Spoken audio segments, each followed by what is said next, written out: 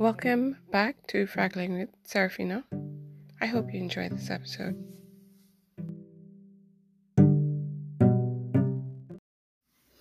Arrogance. My physician has diagnosed me with that as being my true disease. So it doesn't matter if I have a cold, I have a virus, I have mono, Epstein-Barr, Guillain-Barré, chikungunya, dengue. I've had all of those. My true disease is arrogance. And he's treated me for that. He actually gave me tarantula venom and platinum. Yeah, he's a far out physician. He deals in vibrational medicine. And he said, my true disease is arrogance. And I should look into that. If it is that I really want to deal with longevity, health, and really becoming sovereign in my own body. He talks like that, right? So I'm like, okay, arrogance. Being the Virgo sun that I am, we always want to do things perfect. We want to get things right. And I'm like, okay, I'm going to hack this stuff. Arrogance is my true disease. What is arrogance? So what is arrogance? A lot of people who know me would not consider me to be an arrogant person. But all the tests come back when he puts my little finger in the little machines and he does all his little thingamajigs and all the little machiney things. The vibrational equivalent of arrogance comes back on his machines. So he must know what he's talking about. So what is arrogance? Well, arrogance is a fear of vulnerability. Yeah, vulnerability. That I can roll with.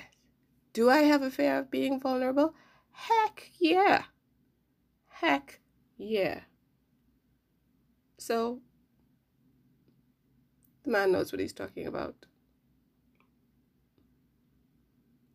So, for me to hack myself,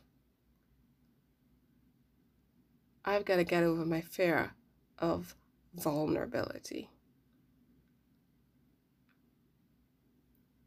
Why not start a podcast and tell people all the horrible things and crazy things and stupid things and shitty things that I do and have done?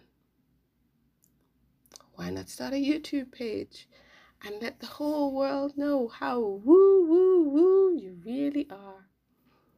So yeah, thanks guys for taking part in my exercise in vulnerability.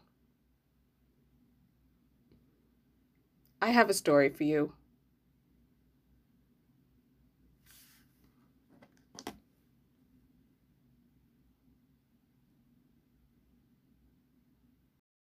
So at the age of 14 years old, I am going to an all-girls convent school. I'm a pretty good Catholic. I'm pretty ordinary. Not terribly pretty. Not terribly smart. Not terribly great at school.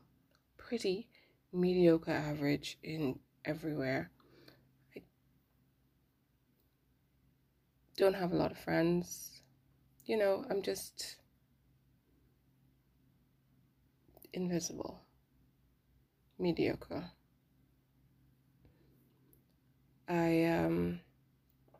And I'm pretty okay there.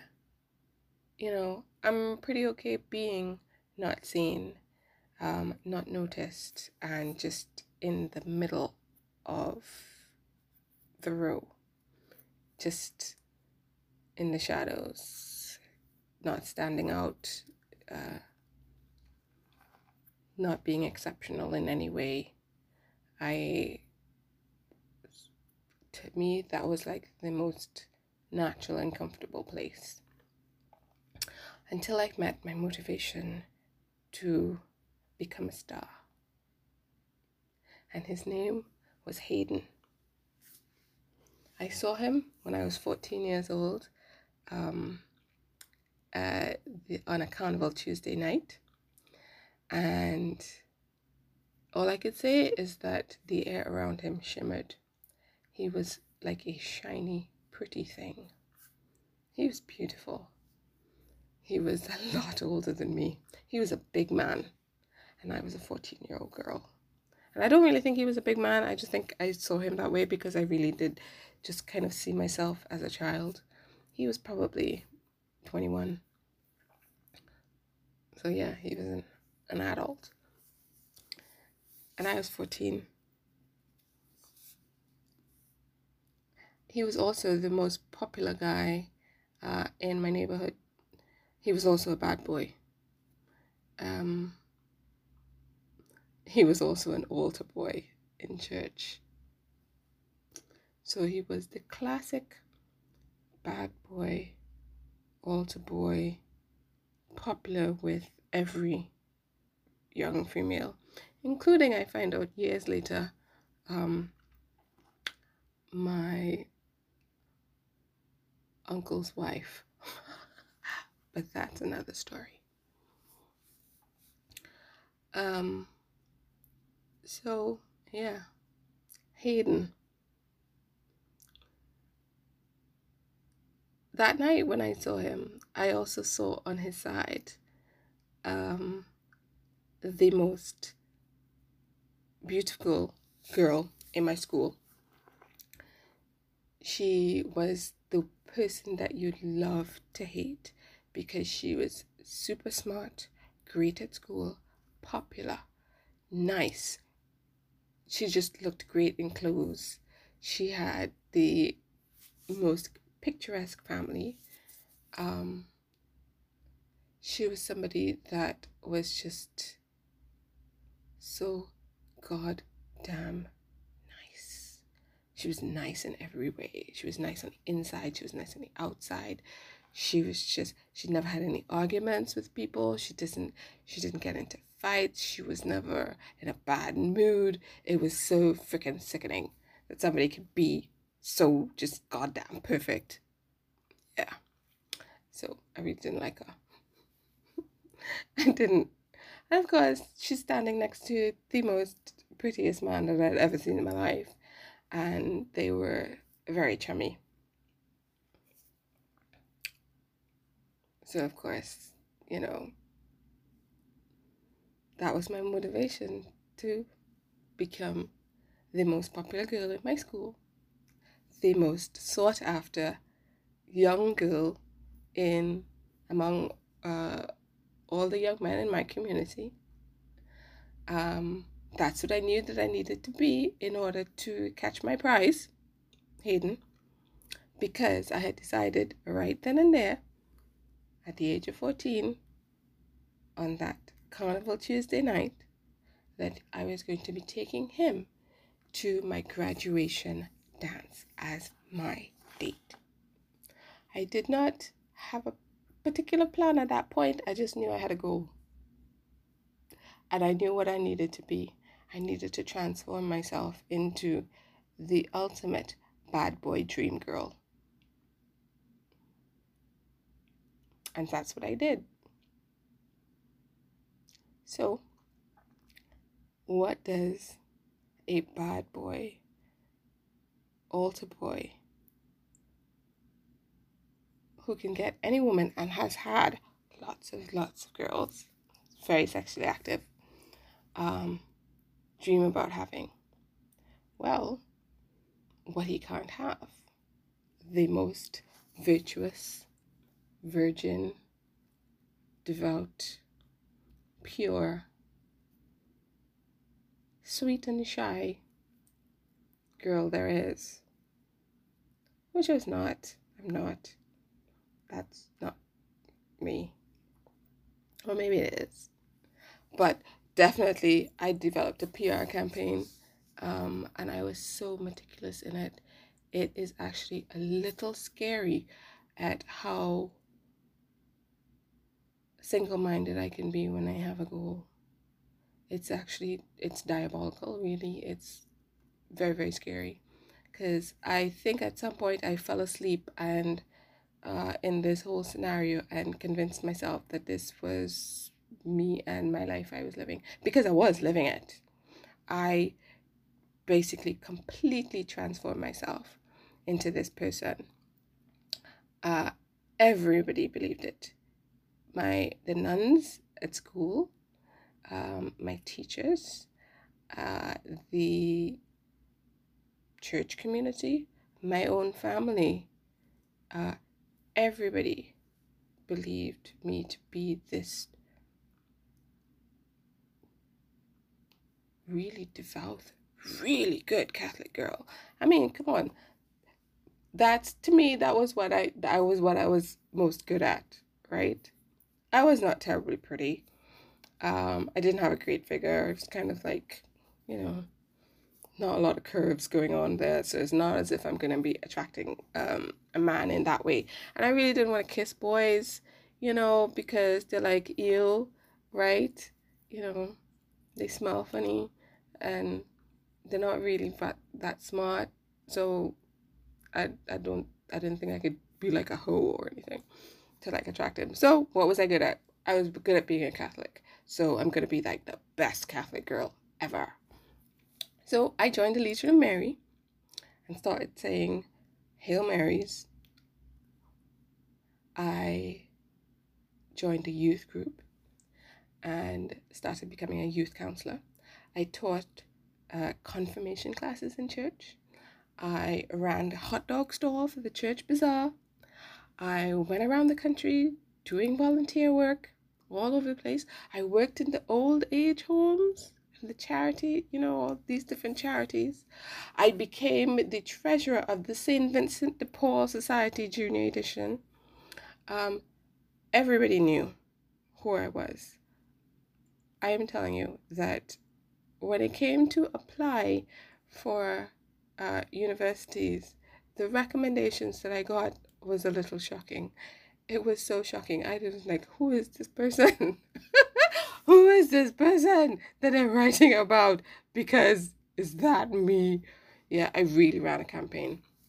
My mom freaking believed it because at some point my parish priest wrote the archbishop for me to get a scholarship to do a vocational retreat to study theology, because he felt that I had a spiritual destiny in the church, and I should explore maybe after school going into the nunnery.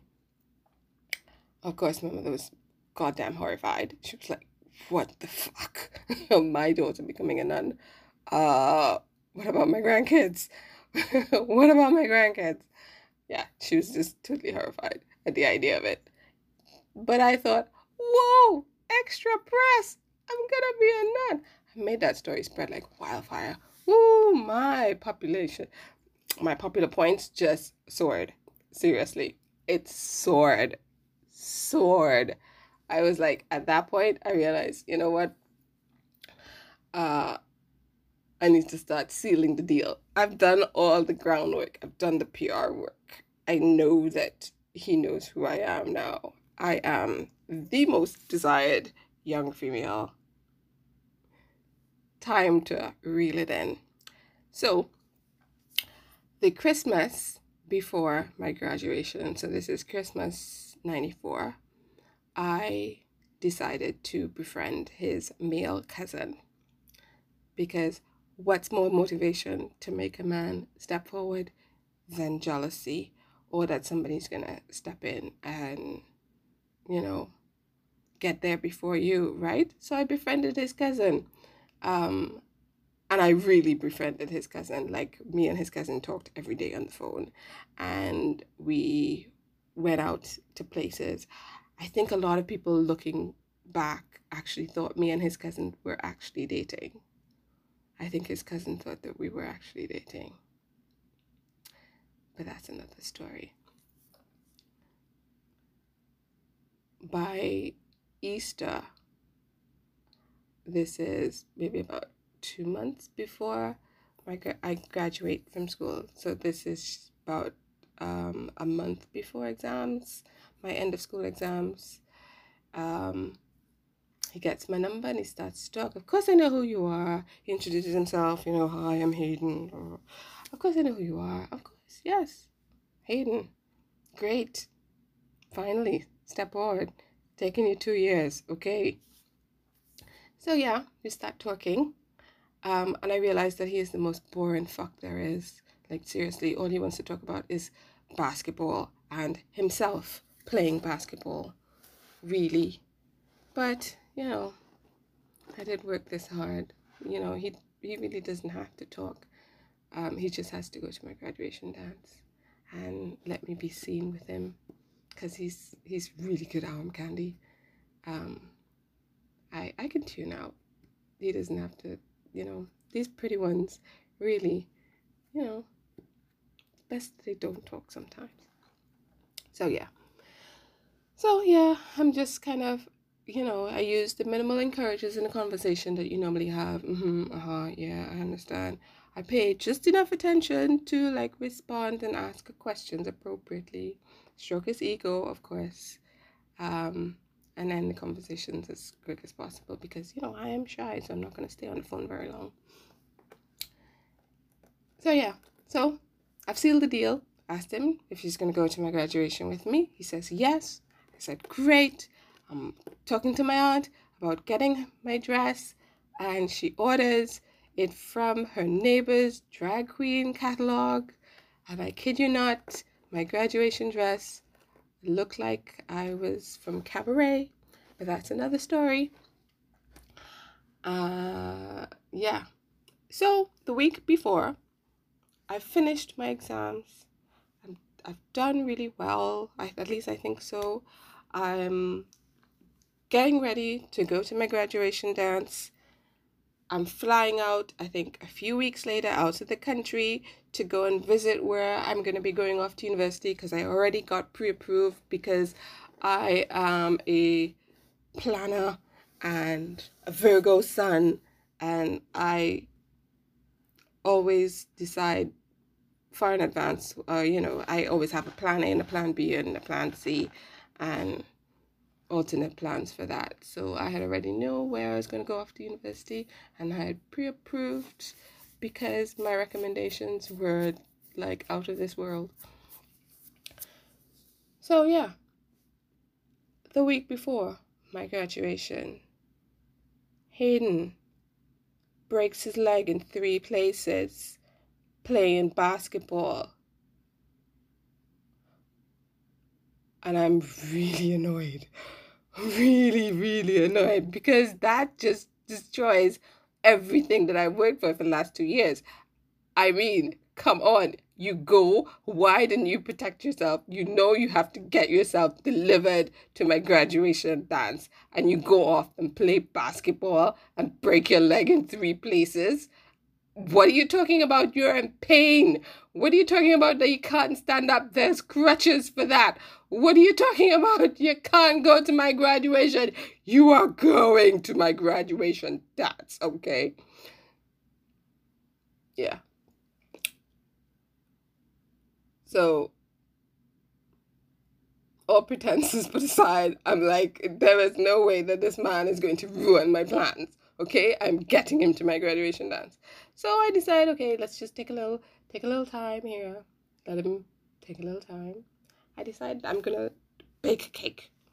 So I learn how to bake a cake, and I baked this really great.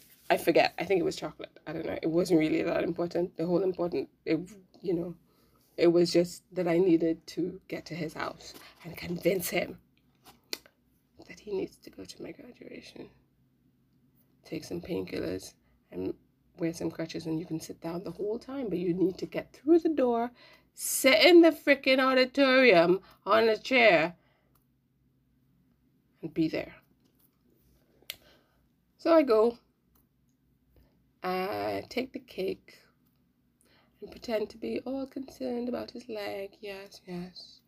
And I am excited, to go to my graduation. I keep bringing it up, and he says, really, I just can't go because I can't stand up, because when I stand up, my leg hangs down.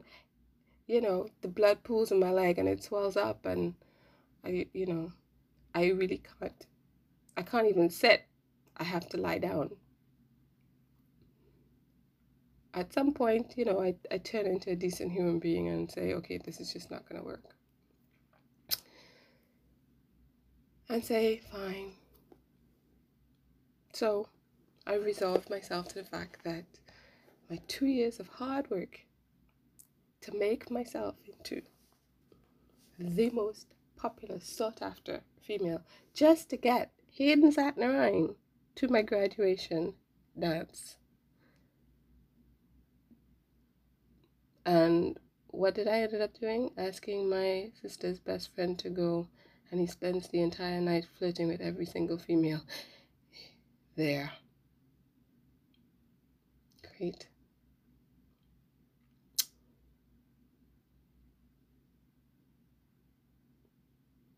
The end.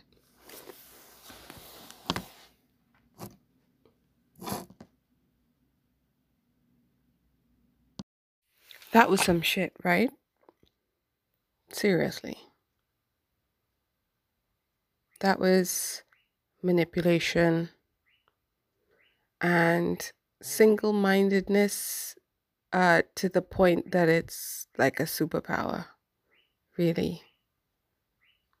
But I'm not going to sit here and talk about walking through life and not creating harm. That's not what I do. I leave that for other people to talk about and preach. This, of course, don't get me wrong, this is my shame story. Truly.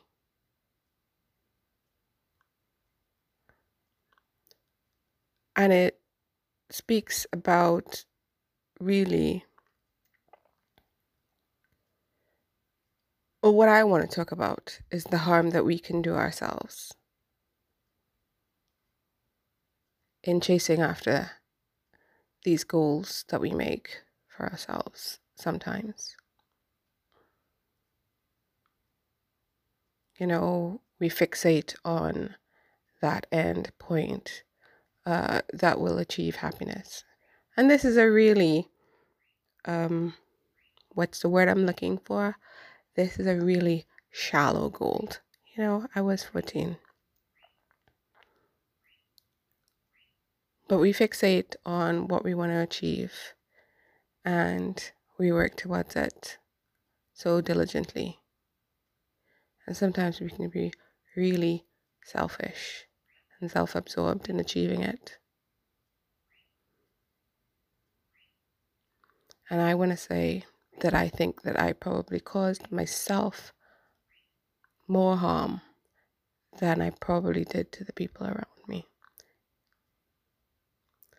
Because at the age of 14, between the ages of 14 and 16, this is when, you're becoming an adult. This is when you're exploring yourself. This is when you start to learn who you are.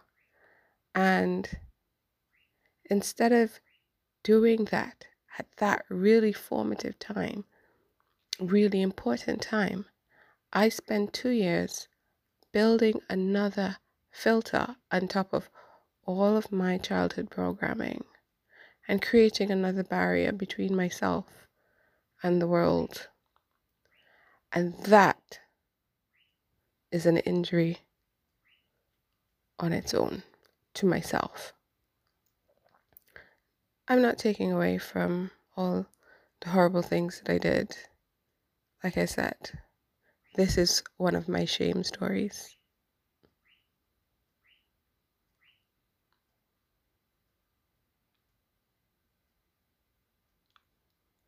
And I'm really glad to share it with you all.